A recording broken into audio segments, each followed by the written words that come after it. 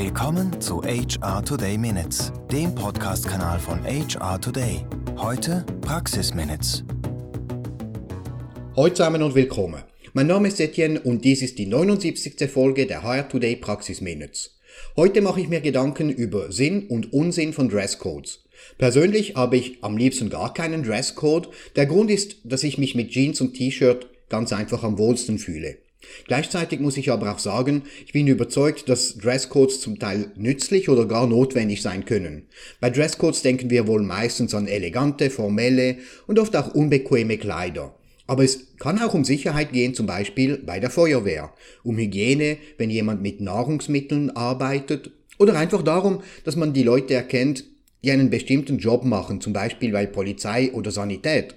Und ich muss sagen, wenn ich im Bus sitze, jemand kommt rein und setzt sich hinters Steuer, dann ist mir schon wohler, wenn diese Person eine Uniform der Verkehrsbetriebe trägt. Die Frage ist für mich, warum sollten wir Kleidervorschriften haben, wenn es dafür keinen triftigen und schon gar keinen vernünftigen Grund gibt? Ich möchte dieses Thema anhand von 3 Ausgangslagen besprechen.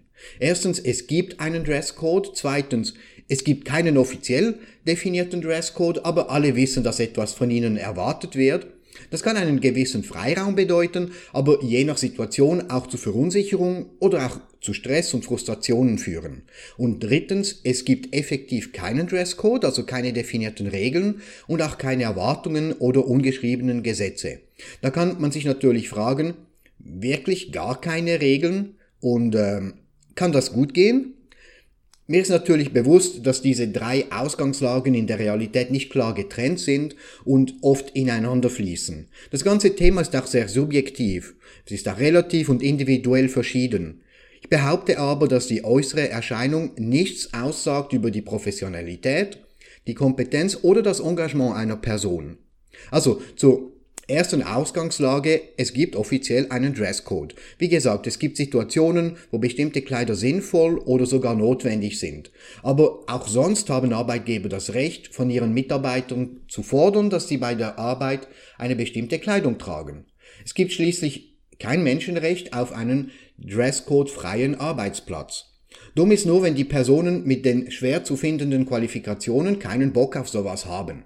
Deshalb haben gewisse Banken schon vor Jahren den Dresscode für ITler abgeschafft. Was ich allerdings nicht verstehe, warum können ITler auch mit Kapuzenpulli einen tollen Job machen, während es bei den anderen Angestellten anscheinend nur mit Hemd oder Bluse möglich ist. Oder war.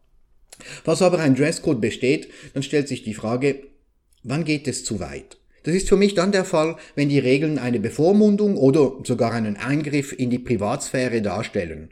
Vor ziemlich genau 10 Jahren verfasste die Über einen 44-seitigen Dresscode, der dann aber doch nicht eingeführt wurde.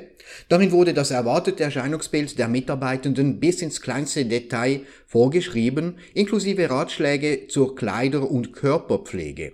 So hieß es zum Beispiel, Frauen sollen nie zu kleine Schuhe tragen. Begründung, es gibt nichts Schlimmeres als ein verkrampftes Lächeln. Und das Parfüm solle direkt nach einer heißen Dusche angewendet werden, denn dann seien die Hautporen noch offen. Es ist aber auch möglich, einen Dresscode klar zu definieren und den Mitarbeitenden einen gewissen Freiraum zu lassen. Ich finde es zum Beispiel toll, wie es die Verkehrsbetriebe Zürich gelöst haben. Letzten Sommer stellten die VBZ neue Uniformen für über 1500 Mitarbeitende mit Kundenkontakt vor. Dabei wurden verschiedene Kleidungsstücke eingeführt, die relativ frei miteinander kombiniert werden können.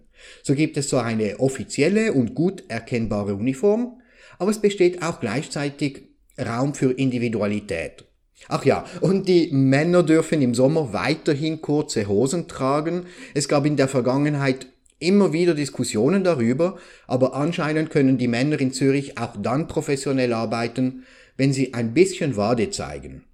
Eine andere Situation besteht, wenn es zwar offiziell keinen Dresscode gibt, aber alle wissen, dass etwas von ihnen erwartet wird.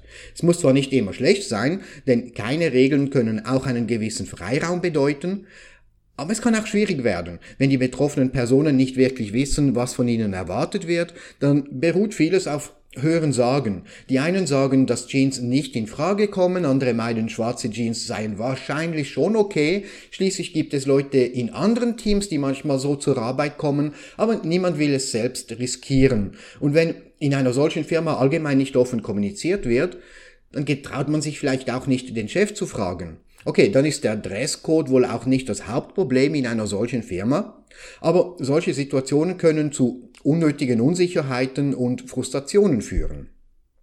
So, jetzt zur dritten Ausgangslage.